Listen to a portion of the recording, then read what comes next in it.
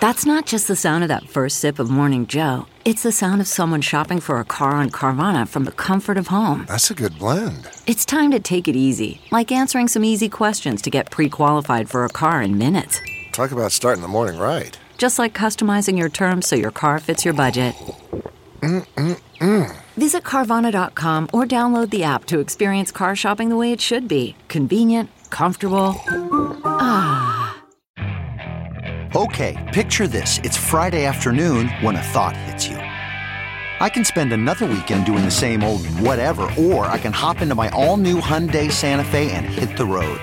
With available H-Track all-wheel drive and 3-row seating, my whole family can head deep into the wild. Conquer the weekend in the all-new Hyundai Santa Fe. Visit HyundaiUSA.com or call 562-314-4603 for more details. Hyundai, there's joy in every journey. Okay, picture this. It's Friday afternoon when a thought hits you. I can spend another weekend doing the same old whatever, or I can hop into my all-new Hyundai Santa Fe and hit the road. With available H-Track all-wheel drive and 3-row seating, my whole family can head deep into the wild. Conquer the weekend in the all-new Hyundai Santa Fe. Visit HyundaiUSA.com or call 562-314-4603 for more details. Hyundai, there's joy in every journey. Welcome to episode 460 with my guest, Dr. Perry Halkitis. I'm Paul Gilmartin. This is the Mental Illness Happy Hour, a place for honesty about all the battles in our heads, from medically diagnosed conditions, past traumas, and sexual dysfunction to everyday compulsive negative thinking. This show's not meant to be a substitute for professional mental counseling. I'm not a therapist. It's not a doctor's office. It's more like a waiting room that doesn't suck. The social media handles you can follow me at are at MentalPod, and mentalpod.com is the website. Go to the website, fill out some surveys. Maybe we'll read your survey on the air. There's also a forum there. You can support the show through the website, all kinds of good stuff. I am feeling the effects of the shortened days, pretty much every fall that rolls around, especially in November after daylight savings time. Just this depression creeps in, and it's not anything earth-shattering or paralyzing. It's just a feeling of being numb, and most of the things that I enjoy, I don't quite enjoy them as much. I mean, I had a good day yesterday, but today is kind of a classic fall depression day. I really have a hard time getting any work done. And today's episode is, outside the interview, is just going to be one survey in front of it and one survey behind it. And I'm not going to apologize. I'm not going to be a people pleaser. That's where I'm at. I know I'll come out the other side of this. I always do. It just kind of sucks when I'm in it because everything feels like it's lifting weights. So there you have it. Our sponsor for today is BetterHelp.com. If you have never tried online counseling, I really, really recommend BetterHelp.com. I love my therapist, and I love sitting down every Monday afternoon. We do a video chat, and she helps me so much. She's helped me work through so many issues over the last couple of years, and I feel totally safe in her care. Would you call that? Under her satellite? What would the term be? But she's awesome. So if you want to know more, go to betterhelp.com/mental. Make sure you include the /mental part so that they know you came from this podcast. Then fill out a questionnaire, and they'll match you up with a BetterHelp.com counselor so you can experience a free week of counseling to see if it's right for you. You need to be over 18. This episode is sponsored by When Breath Becomes Air.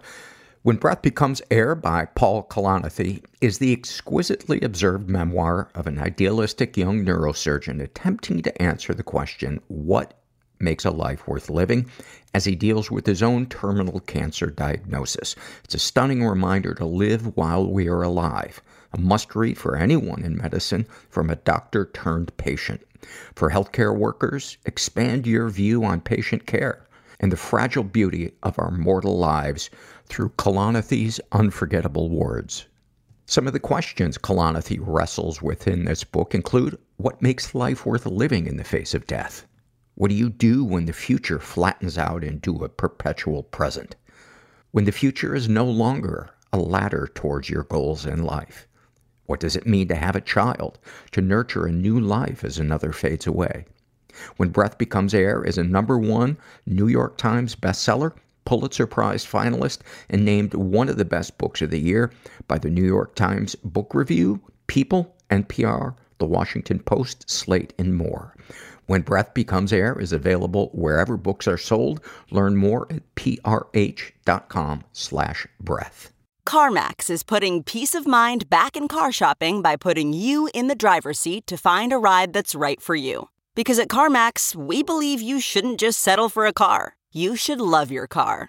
That's why every car we sell is CarMax certified quality, so you can be sure with upfront pricing that's the same for every customer. So don't settle. Find love at first drive and start shopping now at CarMax.com. CarMax, the way car buying should be. This is an awfulsome moment filled out by a woman who calls herself Mad Woman in the Attic. And she writes, when I was 12, my mom began a sexual relationship with my former brother-in-law. I learned about it, not being told, but by observing their flirtatious and overtly sexual behavior towards each other. The relationship was eventually brought to light when another family member walked in on them making out in the bathroom. If you're gonna have sex with your daughter's husband, you gotta do it in the bathroom. That's the only classy place to do it. When my sister found out, she was understandably enraged. It's a long story, and this is stating the obvious, but she and my mom have had a complicated relationship. And ever since my sister was in college, her life has been total chaos. Drugs, alcohol, having one baby after another, and multiple husbands. Meanwhile, my mom continued seeing my sister's former first husband and eventually marrying him. They are still married to this day, 30 years later. I was the only kid left at home when it all started, so I got to observe my mom's developing romance with my former brother-in-law firsthand.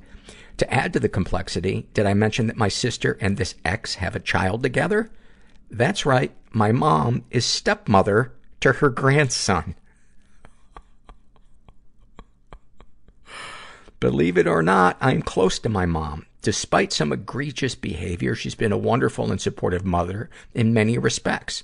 She's had this way of really seeing me. My relationship with her is not contentious as the way hers has been with my sister. I try to hold together all the good and the bad in a way that doesn't make my head explode.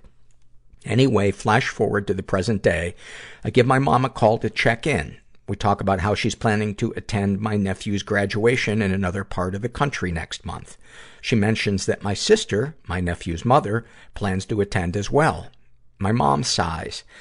I just don't understand her and the choices she makes in life.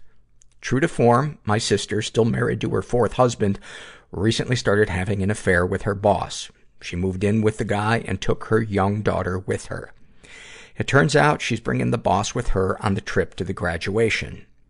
It's inappropriate, my mom says. Why does she have to bring him along and put her kids through that? Nobody's cool and everyone's scared. And we're just all in this together.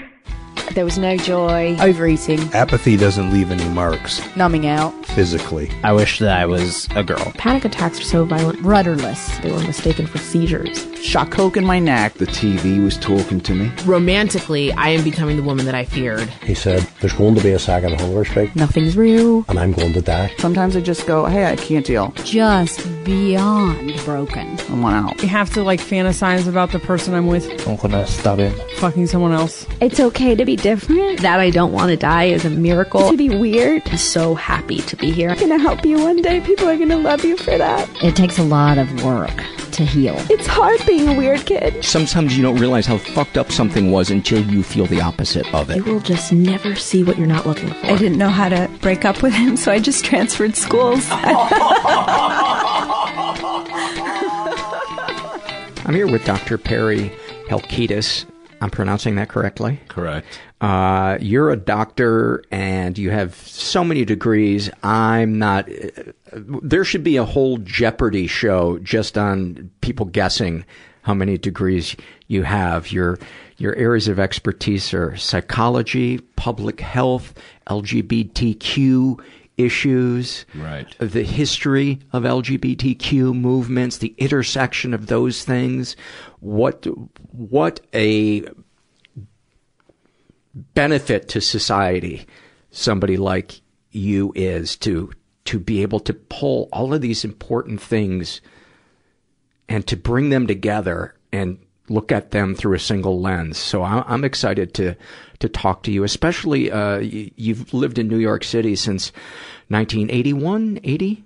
I've lived in New York City my whole life. Oh, your whole life? Since 1963. Oh, you were in Queens before that? Yeah, I grew up in the city. My parents immigrated to New York from Greece in the 1950s, and I've been there my whole life. Okay. And I'm just going to move your mic over just a tiny bit. Okay. There we go. I have always been interested in Stonewall, what New York was like in the 80s when, the whole AIDS crisis exploded and our government was doing nothing. Mm-hmm. How it affected the artistic community, how it affected individual people, the effect on people's psyches, all of that. So, go.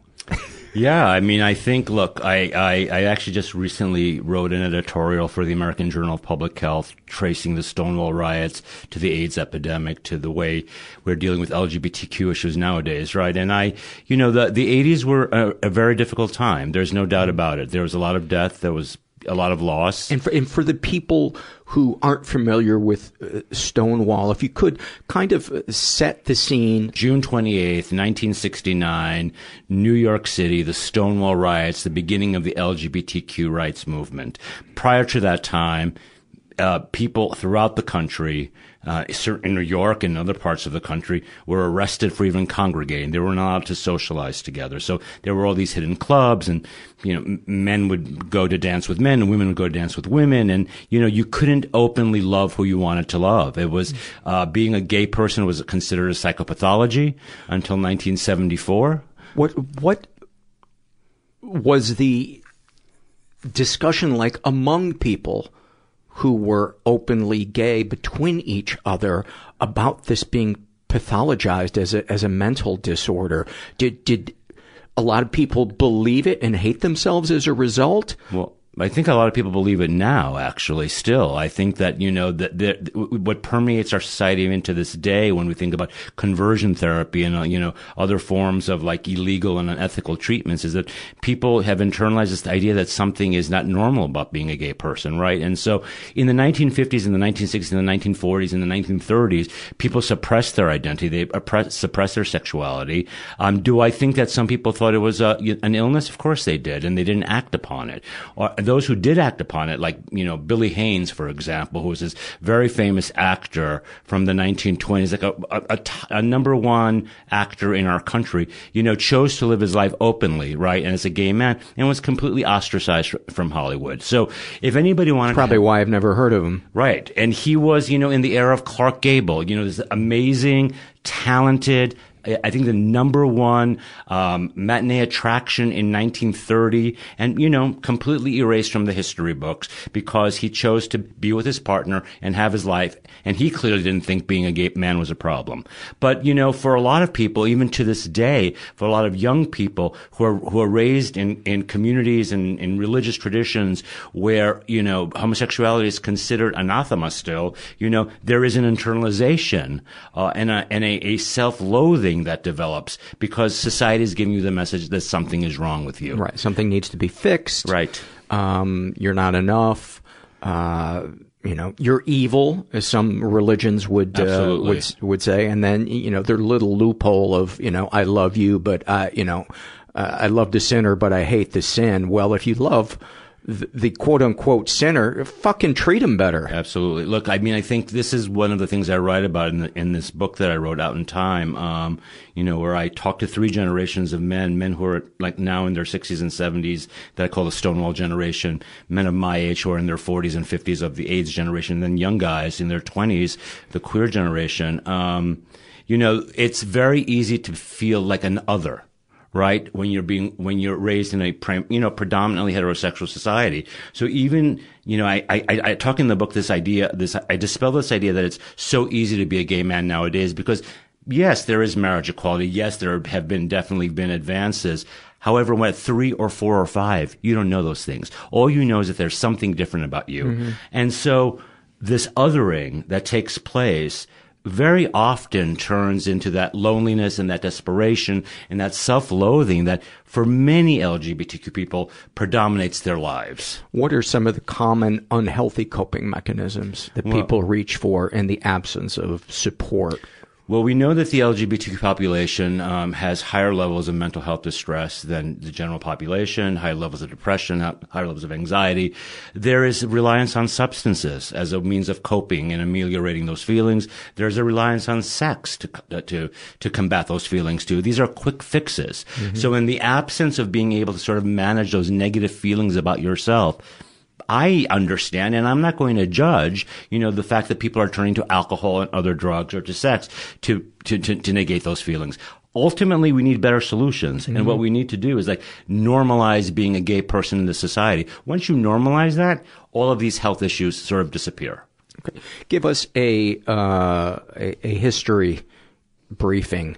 Describe the events. Paint a picture of what it looked like pre-Stonewall, what happened at Stonewall, what changed, and then the different era, the AIDS era, the queer generation, as you call it, and where we are today. Let's do milestones. So we had this period in the 50s and 60s where there's some rumblings of, gay life in New York City. I'm going to talk about New York City because I think that's the heart of it all. The Mattachine Society meeting and having conversation about what it means to be gay. It's all very intellectual and also very hidden. But people are congregating. People want to socialize. People are social animals, right? So they want to be with others who are like them. You think about immigrant populations, for example. My parents, who are immigrants from Greece, lived in a neighborhood where they were all Greeks. You want to be with the people who are like you. So as a gay person, you're looking for people who are like you too. So in the 1950s and the 1960s, little clubs, appeared, sites and social venues where people could gather. The Stonewall Inn was one of these places in Greenwich Village.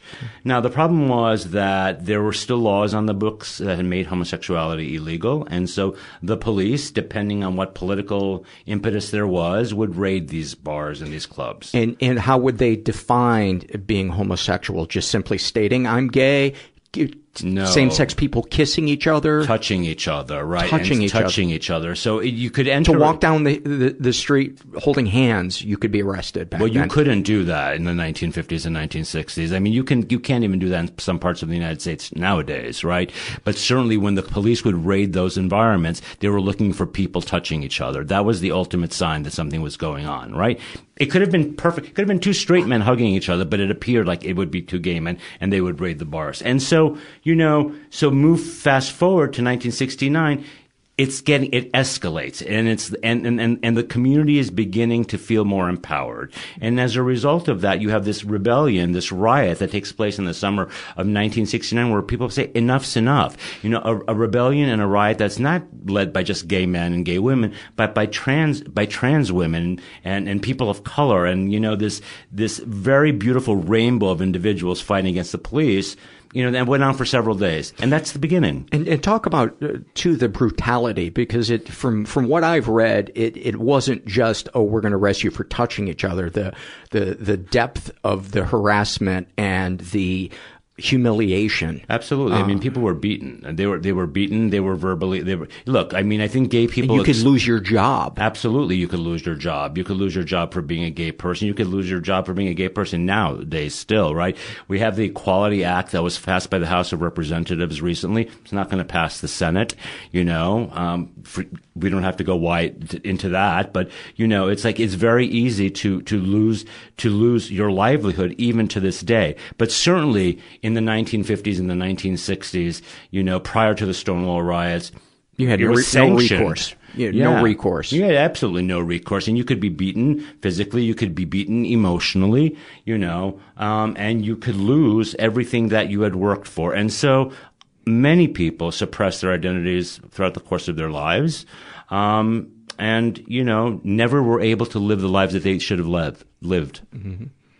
And so what happened at Stonewall? So at Stonewall, we have the beginning of we have the rebellion, people saying no more. We're not going to do this anymore. And so that sparks, that catalyzes a movement in New York City, which spreads throughout the country. Certainly it was going on on the West Coast in California and San Francisco and LA also. And did they fight the police? They did fight the police. They threw things, they fought, they took control of the bar. They just refused to go. Mm-hmm. In a very similar way, actually in a very similar way that the ACT UP, which is a group that formed at the beginning of the AIDS epidemic, fought the police and when they were demanding that the federal government pay attention to the epidemic.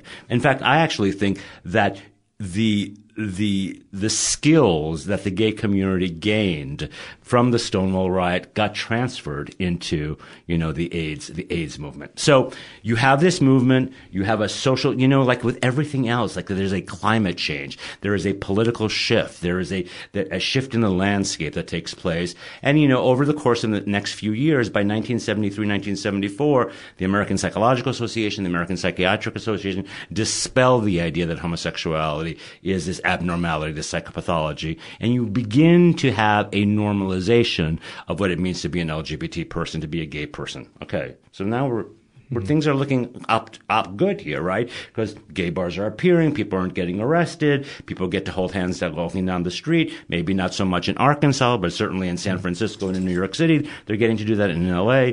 And then it's 1981 and all of a sudden this viral pathogen hits and the beginning of the AIDS crisis. And so now, here's a movement that has helped advance the well-being of this population.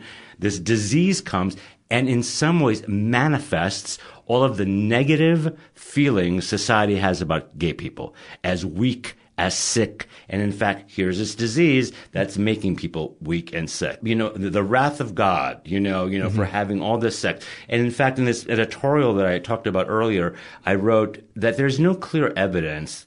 Some people would argue that it's the sexual promiscuity of the 1970s that allowed AIDS to happen. There's no evidence that that's really true. In fact, we know that AIDS has probably existed in our bloodstream since the 1930s, 40s, and 50s. Yeah, I read that. I read something about that. It's been there, right? And so it was ready to happen at some mm-hmm. point in time. And so it was not necessarily, the sexual liberation of the 70s that allowed it to happen. But, you have the 1980s and you have this enormous death, which is devastating. And for me, as a young gay man growing up in New York City with all the promise of Stonewall, right? Mm-hmm. And all the promise of being able to love openly and freely, that just shifted everything in the 1980s.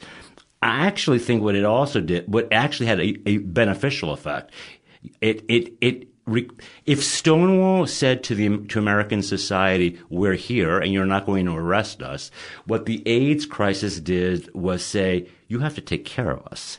Right. You have to pay attention to us. It's more than just passive freedom. Right. You have to actively. Right. We are members of this society, which I then think brings us into the 2000s where we need to have the same rights as everybody else, which means that we get to marry who we love. Yes. We get to get our husbands or our wives Social Security benefits. And I think that these course of marriage equality happens because you have AIDS and the reaction to AIDS. And AIDS happens because you have the Stonewall riots. And without these events over the course of the last 50 years, some of which were very devastating, and I would never say that the AIDS crisis was not a horrible time for the gay community. It absolutely was, and it continues to be. But at the same time, let's flip it on its head and say that it was also demonstrated how powerful and resilient mm-hmm. the population was. And I think how it drew out the people in the country who were non-judgmental and who said, we want to be a part of this movement. We may not identify as gay, but, you are every bit as much of our brothers and sisters as hetero people are. Right. And look, you look at all of the polling over the course of the last 50 years about, people, accepting, I'm not going to say gay lifestyle. I hate that term lifestyle. Accepting gay people for who they are, and the numbers just continue to increase over time. And certainly among millennials, right? This is not an issue, right? Yeah. For millennials whose gender and their sexuality is so fluid in a way that's probably very different from our generation, right? Yeah. It's like the thought that you would reject somebody because of who they love is just unbelievable to them. I also think MTV played a big part in helping normalize people that weren't binary or hetero. Well, the 80s did that, right? So we had that. Remember that all of that gender bending stuff of the 1980s, right? Yeah. A term that we probably didn't use in the 1980s, gender bending, but we're using it now, of like Boy George, right? Yeah. Culture Club, that whole thing, Anna Mant, that whole new wave movement, Annie Lennox, right? So so this gets back to my point of earlier. It's about normalization. Mm-hmm. It's about saying, hey, this is it, and not reacting. The story I always tell about my parents and coming out. I'm not going to tell you that story. The story I'm going to tell you is about my best friend George, to whom the book is dedicated. Mm-hmm. And he is somebody I've known for 52 years. We've known each other since we've been 4 years old. And when I was 18, during high school, it was 1977 to 1981, I chose to be in the closet, and I wanted to go to prom, and I wanted to have a girlfriend, and I wanted to do all those things, right? Mm-hmm. But I knew I was a gay man. As soon as I went to college at Columbia, I came out, and I started having sex with men, and it was complicated for me because even though I was across the river from Queens in Manhattan at Columbia University, the whole community had gotten wind of the fact that here was this young man who was gay. And I remember getting off the subway one day, probably in the end of my freshman year, the first term of my freshman year at Columbia, and seeing my friend George as I was going back to Queens. And I said to him, George, hey, you probably heard, blah, blah, blah, I'm gay. Something to that effect. And his reaction to me was like, hey, look, I'm going to see the Mets on Saturday. You want to come with me? That's what I mean by normalization, right? He didn't make a big deal about it. He didn't say, oh, let's talk about it. He just said, let's go to the baseball game together. Right. And that, when we get to that point in society where everybody can react that way, the pain and the otherness and the loneliness and the depression are going to be wiped away. It should be like saying, by the way, my favorite color is orange. Right. Oh, cool. Right. My hair's brown. Right. Exactly. But we're not there. We're certainly not there. Right. We can't even deal, come on, we're living in a society that can't even deal with the fact that we have like a royal that's like 1/4 African American, right? That's a huge deal.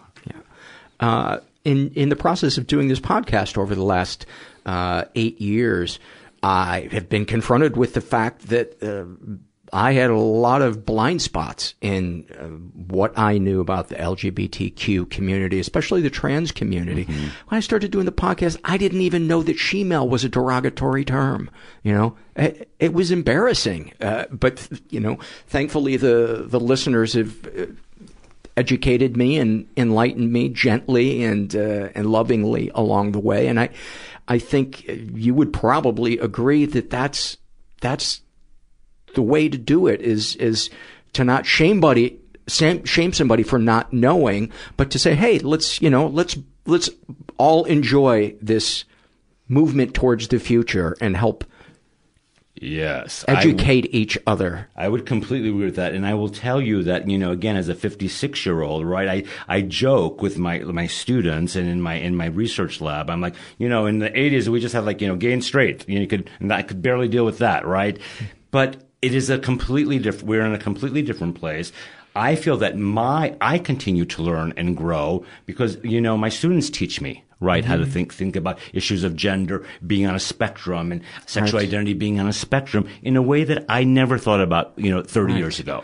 And at first, I think the inclination is for people that who aren't particularly empathetic is to think, oh, well, now it's a fad and everybody just, and the moment I found myself thinking that, I thought, no, people have felt this way forever. Right. They're just now feeling comfortable enough to be able to say, I don't really identify as male or female. And I don't have a word for what it is. Right. And I don't need to have a word for what it is. Right. I just know how I like to dress. And maybe some days I want to be referred to as he, and then another day I want to be referred to as she. And it's safer than it was, right? In a similar way, this is a parallel story. Like, when I went to Rutgers a couple of years ago and I was recruited to be the dean there, the newspaper and the newspapers and the local press there made a very big deal about me, an openly gay man, becoming the dean. And it's not like other individuals who had been gay before had not been deans, but I led with being gay, and right. And, that might not seem like no, Perry, deal. Nobody gay had ever been in a position of power anywhere. Right. But I could be there and say, I am a gay man, and and I study, gay men's health. Right. And by the way, I can be a dean. Right. And that was a huge deal. And I think it's those little steps, that move us forward. And what do you think they had misgivings about? Who? The status, just that they didn't know. The unknown, is that what they fear, that you're going to have an agenda?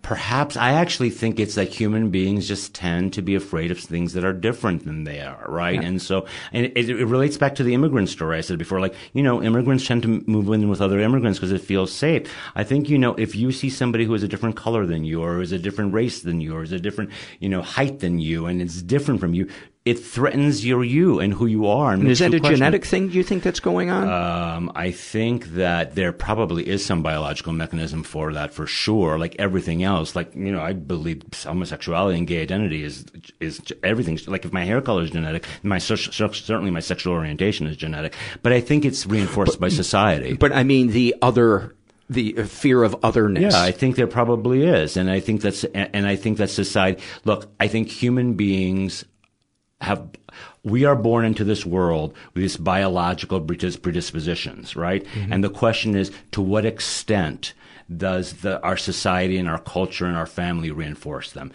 For me, I fortunately had the parents who were didn't believe in the othering, right? But for many people, they were supportive when you came out. They were supportive. My parents were amazing when I came out. They were just people were like, oh, you were so lucky. I'm like, no, they just did their job, right? They just loved their son. And that's all that really mattered. He's such a nice person. He didn't murder me. Right, exactly. Yes. They just love, that's what they were supposed to do. They were supposed to say, hey, we love you, right? But that's how low the bar was, that, to not disown somebody, we're going to give you a trophy. Yeah. And what's really fascinating to me about the whole thing, though, is my story in 1981 coming out, doesn't sound so different from the story for somebody coming out in 1951, and certainly doesn't sound different from the story of my cousin's son, who came out to me and my husband a few years ago, who, for all intents and purposes, should have had an easy process, right? Mm-hmm. I was there. Everybody was at our wedding. Everybody loved us. No problem. We love Perry. We love Bobby. All is good, right? But James struggled with it also, which was the impetus ultimately for this book, to say that, look, there are definitely advances in our society, but that psychological process is consistent. Of course. I get nervous saying, honey, I don't want to go to the restaurant that you like. I couldn't imagine what it would be like, even to saying that people who were liberal saying something like that, because even if they were accepting, there might still be awkwardness. There might be patronizing chatter, who share some things that somebody who isn't LGBTQ doesn't know. Well, the point I come back to over and over and over again, which is what most straight people don't realize, is that as a gay person, or as a lesbian, or as a trans person, you spend your whole life coming out. The idea that you just come out once is nonsense, right? You're spending your whole life telling people who you are. So there's a great scene in the movie Love, Simon, which is based on the young adult novel Simon and the Homo Sapiens, where Simon, the characters in the movie, are coming out to their parents as straight. And so I challenge any straight person to imagine a life where everywhere they go, they have to say, oh, by the way, I'm straight, right? That's rough. When I got to Rutgers, I lived it again at 54 years old all of a sudden, because people didn't know I was a gay man. And I fortunately at 54 had the skills that I didn't have to announce it. I would just say, oh yeah, no, I'm going to dinner with my husband, and just assume that gave the message about who I was. Would there be a moment of tension in your body when there still is? there still Talk about that. There's still a moment of tension. And when I experience it the most, I experience it in the most when I feel like I'm not in safe environments, right?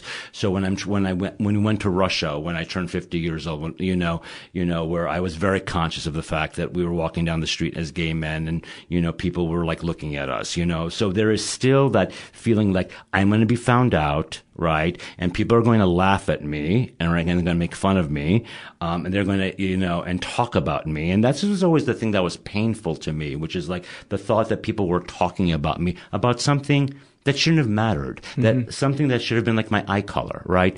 That never really goes away, that feeling. And so, it's real and it's deep, and it never goes away for the rest of your life, right? And it's just always going to be there. And you're constantly waiting for the other shoe to drop and to be rejected somehow because of who you are, right? Have there been moments where you were anticipating that and then you were met with an ideal response? Well, my parents certainly was, an ideal response. I remember when I told my father that I was gay at 18 years old. I was, again at Columbia that year, and at that point, and came home and told him. And his response to me, was I sure?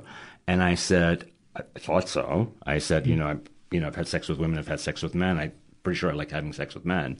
And his response was, can you live that way? Which was an interesting response. And I said, well, Dad, I have no choice on this. I love how dads make things practical. Yeah, can you live this way, right? I'm like, yeah, Dad, I have no choice, right?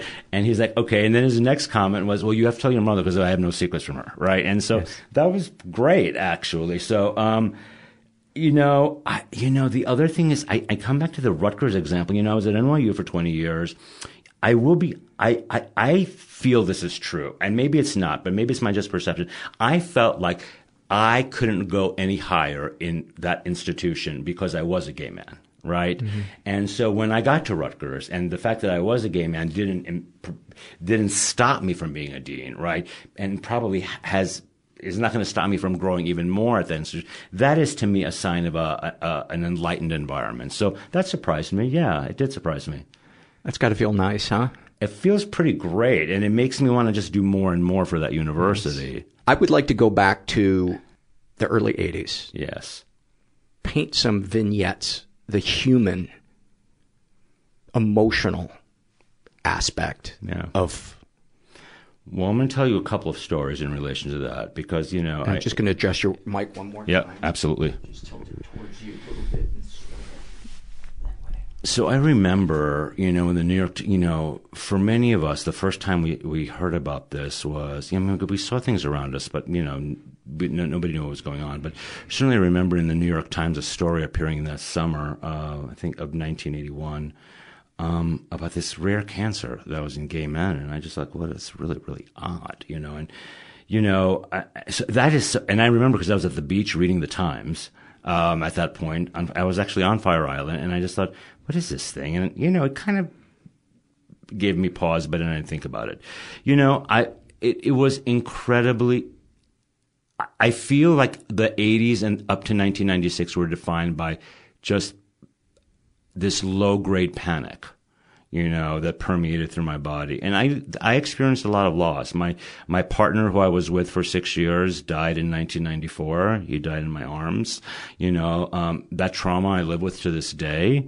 There was a period in my life where, like, 1 year after year after year after year, I was losing people in my life, right? And so for me, what was difficult was to see a community that appeared when I first was coming out, in the late 1970s, early 1980s, incredibly vibrant, all of a sudden just sort of like be decimated, and, the fear that was taking hold.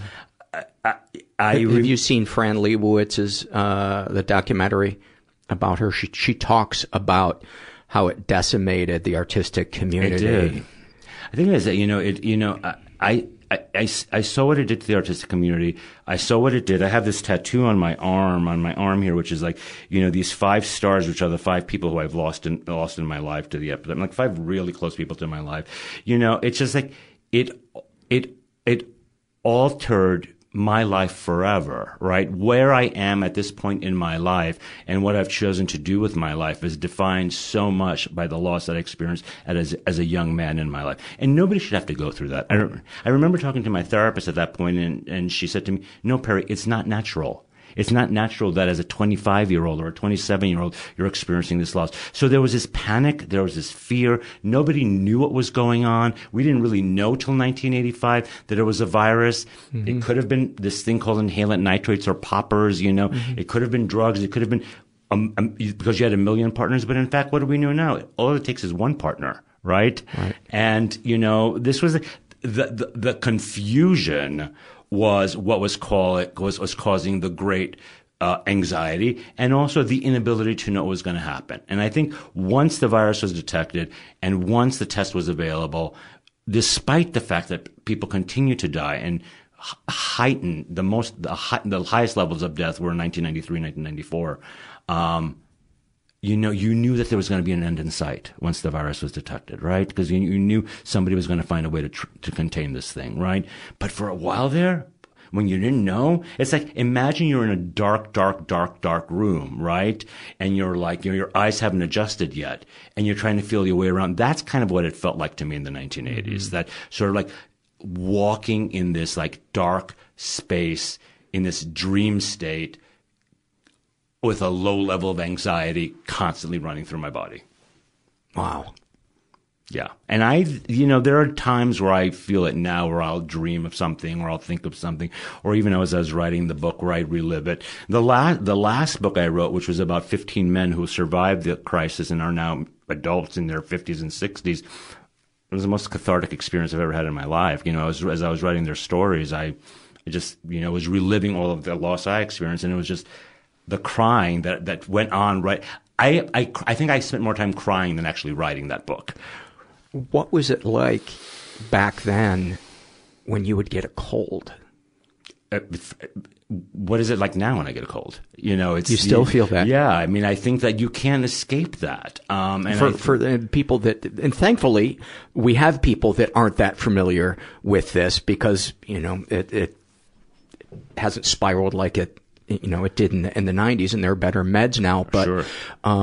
For those that don't know, it would, the HIV virus would attack your immune system, and the first thing that people would feel would be flu-like symptoms, right, correct? Right. So immediately after, now we know that immediately after someone is infected, within a 2 or 3 week period of time, people tend to develop this huge flu-like reaction, which actually turns out, based on the research, is a good thing.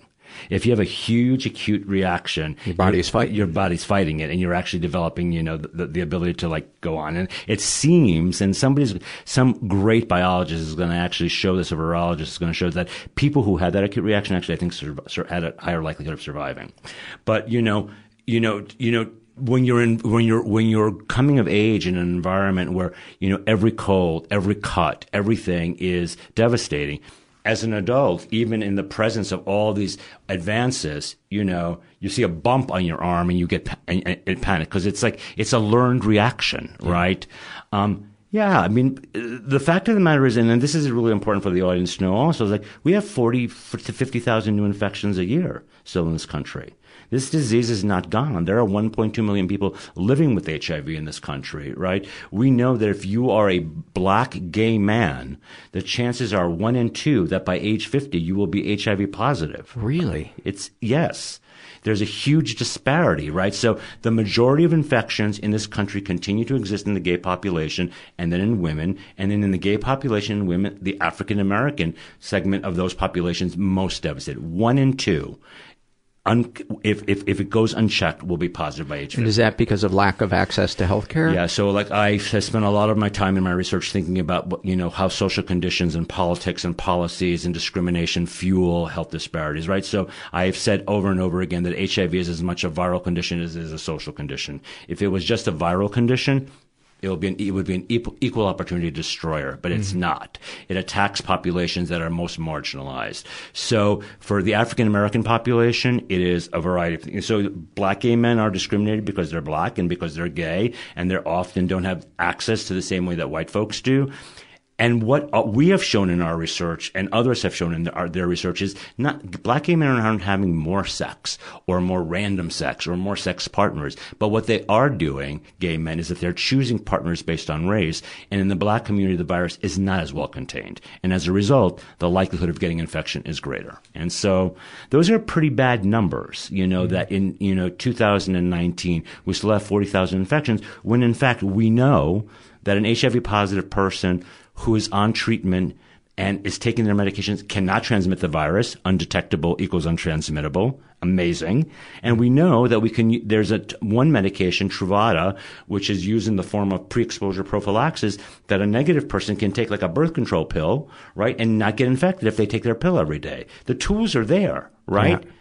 So if the tools are there, what's wrong? Well, to me, it's about social conditions. And so, not to get too political here, but I'm going to get political. When you have a president who says, well, I'm going to bring an end to AIDS by 2030, by putting all these meds out there, and at the same time continues to chip away at the rights of LGBT people, well, you're not going to bring an end to AIDS because you're deteriorating the social and emotional well-being of the population, and that's what's fueling the epidemic. Yeah.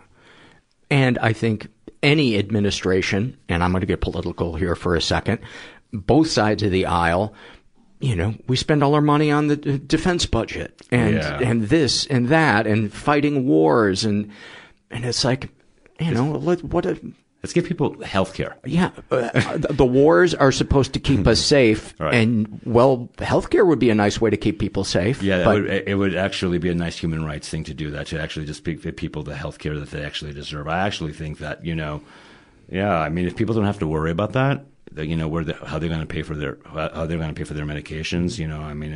I think it's huge, right? But it's not where we're spending our money. As somebody who studies psychology and public health, I know you probably don't have an answer to this. I don't think anybody does. But what do you find yourself thinking when you see another mass shooting? I think that it is what I think is that, it is a public health crisis. I think that it is an indication of undiagnosed and untreated psychopathology in our society. It shows me that we continue to treat mental health as separate from health. In fact, where it is just health, and we don't attend as much to those issues as we do to the physical issues. And so we need to do that, right? Yes. We need to treat the depression. We need to treat the PTSD. We need to treat all of those things. And we're not. And we just say, it's mental health. It's not really a health issue, right? I actually think the medical profession is partially responsible for that, sort of poo-pooing of mental health issues. So that's what I think. And I think that if you want to solve, do I think that taking all the guns off the street is going to solve the problems? Well, it's kind of like saying, do I think that just having all the meds out there in the world is going to solve the AIDS crisis? No, you need to fight the underlying cause. And the underlying cause are social conditions and emotional conditions that fuel these health problems. That's how you deal with it. The rest is are Band-Aids. Yeah, and I think teaching kids how to identify and express their emotions would be a great thing. I can't imagine there are many shooters out there that had a lot of deep human connections and vulnerable relationships in their life. No, I don't know. I doubt that, and I think that you want to hope that we could do that kind of work in our schools, but our schools are so worried about math and reading that they don't think about this. So I think schools are places where we need to do social development and social education. That's what they should be about. And they'll learn how to read and they'll learn how to write and all of this stuff. But we're so caught up on those mechanics that we forget that there's this child there that needs to learn how to be part of society. You know where I think the danger is because there's nuance in teaching and there's ethics and that's going to vary from state to state of what people think is appropriate. Right. Math, there's not, a sissy way of teaching math but I can't imagine the discussions that are being had right now in towns where they do want to begin talking about identifying emotions and setting boundaries and saying, it's okay to cry and And what we see it in places like New York and in LA and San Francisco and Chicago and other big cities where there is that. I mean, this is why you then have this schism in the society, right? In our society, because you have other places in the country where that conversation is not happening at all. And it comes, and it's like men are not supposed to have feelings, right? They're supposed to be butch and masculine and contain everything. How's that working out? That's not working out so well at all, for gay men or straight men. No, it did not work out. Did not work out for me for 40 years. I almost drank myself to death. Well, hyper masculinity is toxic masculinity. Call it whatever you want. It is like this notion that you've got to be this hunter gatherer, and if you're not this like butch, resolved, totally confident man, that there's something wrong with you. And also the feeling that they're mutually exclusive. I play hockey, I build furniture, and I cry in people's arms. Exactly. And I think they're all what makes a man. Well, because we want things to live in boxes, right? Because it's easier that way. A man acts this way, a woman acts that way, and so therefore you can't. What do you mean? And this is why. Let's get back to the millennials. This is why the blending is so fascinating right now. Like, look, I cry.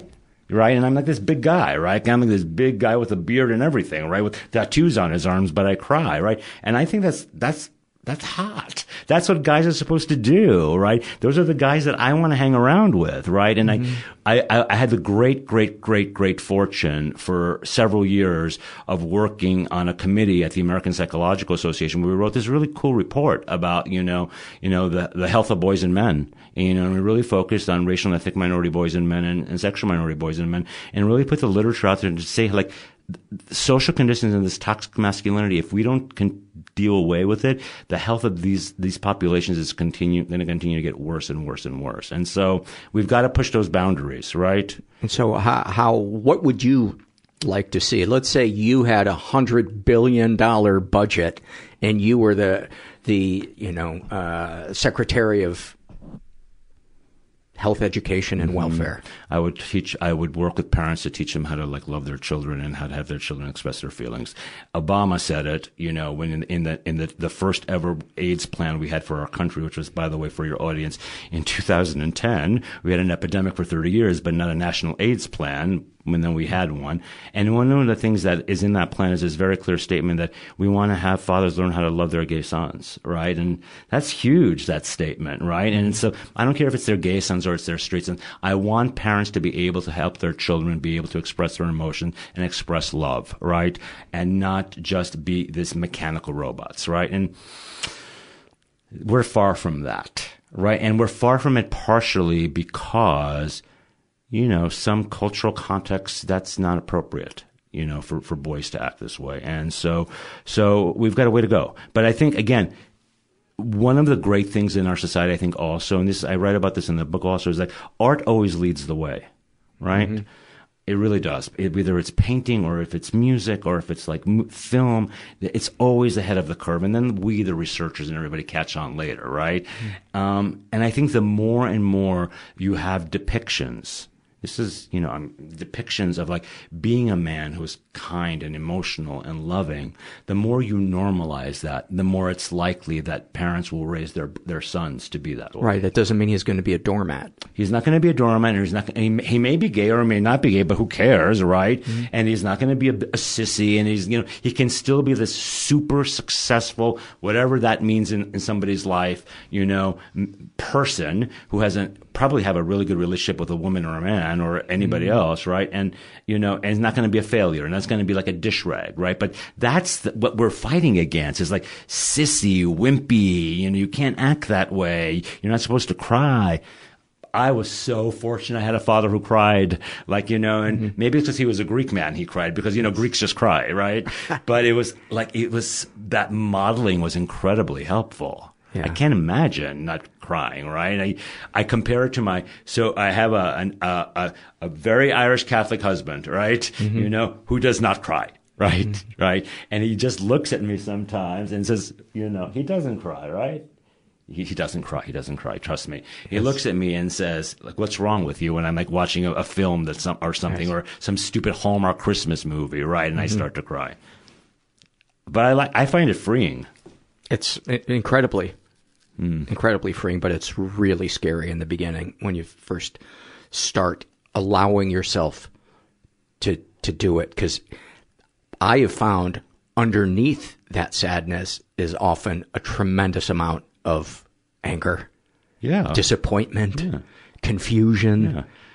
Yeah, the things that you feel like, I didn't do, I should have done it different, I should have been, I mean, I think also I'm going to relate it back to the whole coming out thing. I think it's like, it's that scariness of like, because it opens everything up for you, right? When you're testing the waters, right? And you don't know if you're going to be judged for it.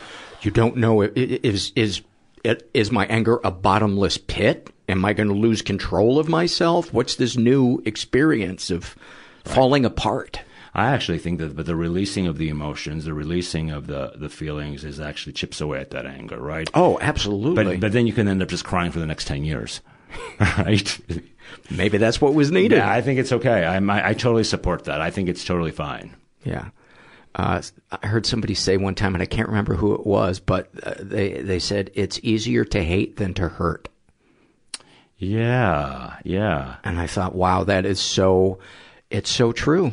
It's so true. And that's what's modeled in our movies, is to hurt somebody, or to hate somebody rather than to feel hurt. Right. Well, because you can't be vulnerable.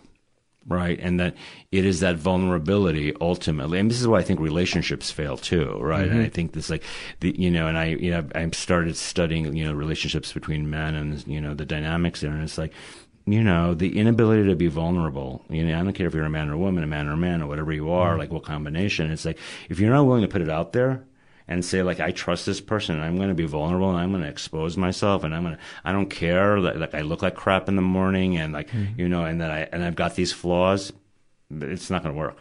Right. Because if you keep it compartmentalized, and this is where I think a lot of things, that's where the relationship falls apart. Right. The ability to actually say, here's who I am. And, and there's parts of me that are really great and there are parts of me that are really crappy. Right. And when that person loves that part of you, it's the most amazing feeling. I will be married 10 years in August, which is like shocking to me, right? Because one, I'm a gay man. I shouldn't have been, like, whoever knew I was going to be married, right? And two, after a series, after my first partner died, had this like series of like horrific relationships, mostly because, I was unresolved about his death, right? Duh, right? But when I was able to finally open up to a person and just be myself, yeah, it worked. It absolutely worked, right? And the person who said to me, I don't care that you're Perry Halkitis with all these degrees. Like, I just like the messy you, right? And that's what makes it magical. Yeah, the awesome thing when we claim our authenticity is we get to see how that other person shows up. We get a chance for them to reveal their character. And so we have great information regardless, whether it's they can't show up for me, great, then I'm going to move on. I've got that information now. Or they can. My partner's awesome. It's a win-win when we claim our authenticity and we, Well, I think this is why the other piece of, it's interesting that we're having this conversation about relationships. It's like, that's why I think when trust is broken, I think that people meet in this space where they can be authentic and they can be vulnerable and it works. And the minute you break the trust, it's really, really hard it's really just too hard to repair that. I think it depends on what the trust was that was broken. Yeah. And, I had a therapist say to me how people come together, how they repair their relationship, much like how a tree heals itself after, it gets bent in the wind. Yeah. It can be stronger than ever. And Absolutely. ultimately, she said that's what builds a relationship are those little tears, repairing those little tears and making sure that it's being tended to. But yeah, intimacy without trust, you couldn't have it. You couldn't have it. Yeah, I don't know. I think this is something that gay men grapple with, right? I think they grapple with the ability to be intimate with others. I think it's a huge challenge for many gay men. I think it's because, we're not socialized to have relationships with another man, right? Nobody told me what it was like to have a relationship with a man, right? And, and we go back to this whole masculinity thing. So they're in a relationship with this other person who has to be like alpha dog and like who does what, right? When you finally find that person, say, you know what? You know, I'll do this and you'll do that, and that's okay. And sometimes I'm going to do things that are more on the feminine spectrum, and sometimes I'm going to do things that are more on them. That's when it really, really works. But that's a really hard lesson, and it's a really hard lesson for a young gay man to try to figure out, right? And so I didn't figure it out till I was 45. Yeah. Right? Yeah. Anything else you'd like to share? And give me the name of your book again. The book is called Out in Time. It's actually a play on the words, and the subtitle of it is The Public Lives of Gay Men from Stonewall to the Queer Generation. It's published by Amazon. Out in Time, sort of like and I will take no credit for this. I will give credit to my husband Bobby for this title. Like on a car ride one day, as we were talking about this book, he said, "No, Out in Time, like, you know." Each of these men came out in a different time, but people also come out when it's their time. And that's really what this book is about the stories of individuals coming out in time. You know, I think what the last thing I'd have to say is that, you know, I come back to my graduation speech from a couple of weeks ago. Health is tied intimately with politics. Right? And like, for us to make believe that it's not is foolish. And so that if we want the health of our population to get better, we have to like demonstrate and demand that these things get better. And so I have great hope for the millennials because they are going to fight for these things. I do have a lot of hope too. There's some real, in a good way, badasses out there. They're so like these interviews that I did with these 15 guys. You know, the Stonewall guys were great, right? Because they had the cool stories about being arrested and like the love letters from the 50s, which were like really, really amazing. Like, Wilson, one of the guys who was a black man who grew up in Baltimore, brought me like 2 volumes of his like love letters from his boyfriend. And that was really, really cool, right? And then the guys of my generation, you know, they're still dealing with like all the crap from the AIDS epidemic. We're still like reeling from that, right? But the young guys, their nuanced understanding of place in the world, their understanding of like, you know, we're going to debunk this archetype of the white gay man, and we're going to make it something else. What it means to be a gay man was so sophisticated and so smart that, I learned a ton from them. So I have enormous, enormous, enormous hope. And then there's also the side that is a little depressing because you're like, oh, I guess I'm becoming a little bit the old guy that misses things. I miss things all the time. And, you know, and this is why my great benefit in my life is being surrounded by these students who are in their 20s, who are pushing me and keeping me fresh and keeping me relevant. That's so awesome that you aren't threatened by that. Once again, a great quality in a man is to not be threatened by, someone else's intelligence or power. No, I think it's I will say that I think that, you know, one of the things I say to my students, and one of the things I say to my faculty at my school and my staff is like, you know what? We're going to try things, and some things will work and some things won't. And if they don't work, big deal. And I actually think that lesson comes to me, yes, because I had these great parents who taught me to take risks, right? But also, in light of what happened in the 80s and the early 90s and what I saw, whatever. What a great note to end on. Perry, thank you so much. Thank you for having me. What a great guy. And I love when I get into a conversation with another man about masculinity, what it is to be a man, and because I feel like it's just such a cancer in our culture, the idea of what genders are supposed to be. This is the only survey I'm doing as I mentioned at the beginning of the podcast. Gracie's come in with a note from the king. What word bring you? What are you all excited about? I love that sound when she comes running into the room I'm in, and it's just, I just hear her little feet pounding on the floor. Oh, we're coming up on my lap now. All right. Gracie's gonna help me read the final, can you hear her? We just went for a little skate.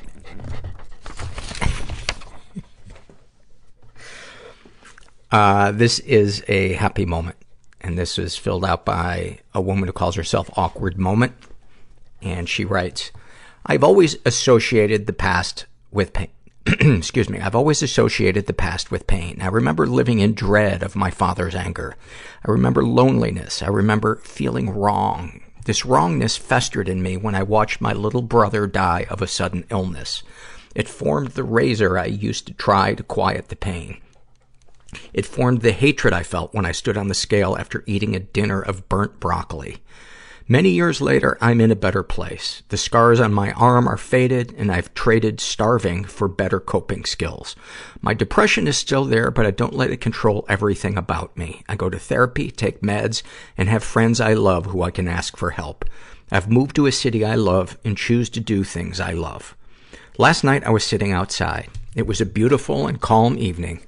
I sat listening to the wind. My roommate's grumpy bulldog snuggled up next to me. The sound of the train in the distance was peaceful. It was almost like a memory. It made me think of beautiful things. I remembered my brother's laughter and his smile.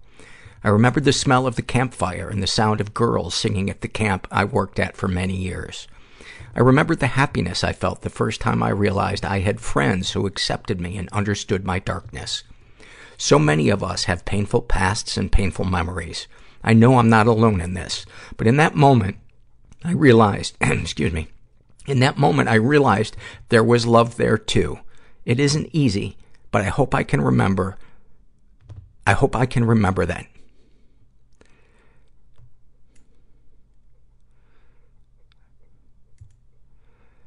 So many of us have painful pasts and painful memories. Gracie. So many of us have painful pasts and painful memories. I know I'm not alone in this, but in that moment I realized there was love there too. It isn't easy, but I hope I can remember that when things are hard. Thank you so much for that. That's, I love when I come across a survey that's just the perfect tone to end the show on. And I love Gracie. I don't know if you can hear her. She's just sitting here in my lap. She has been such a great addition to my life. And I think I have been for hers, too. I think she'd like me to get another dog, though. She's read all the books that I've given her. And she's read, actually, a lot of them twice. That's the other thing. When I'm depressed, I cannot tell if what I'm saying is funny or not. I second guess myself. It's exhausting. It's exhausting. But as I said before, I know I will come out the other side. It might be tomorrow. It might be next week. It might be next month. But, and anybody else is feeling that way, be kind to yourself. You know, I try to treat when my depression comes crawling in, or in the fall when it comes parachuting in, I try to look at it like the flu. I wouldn't beat myself up for having the flu.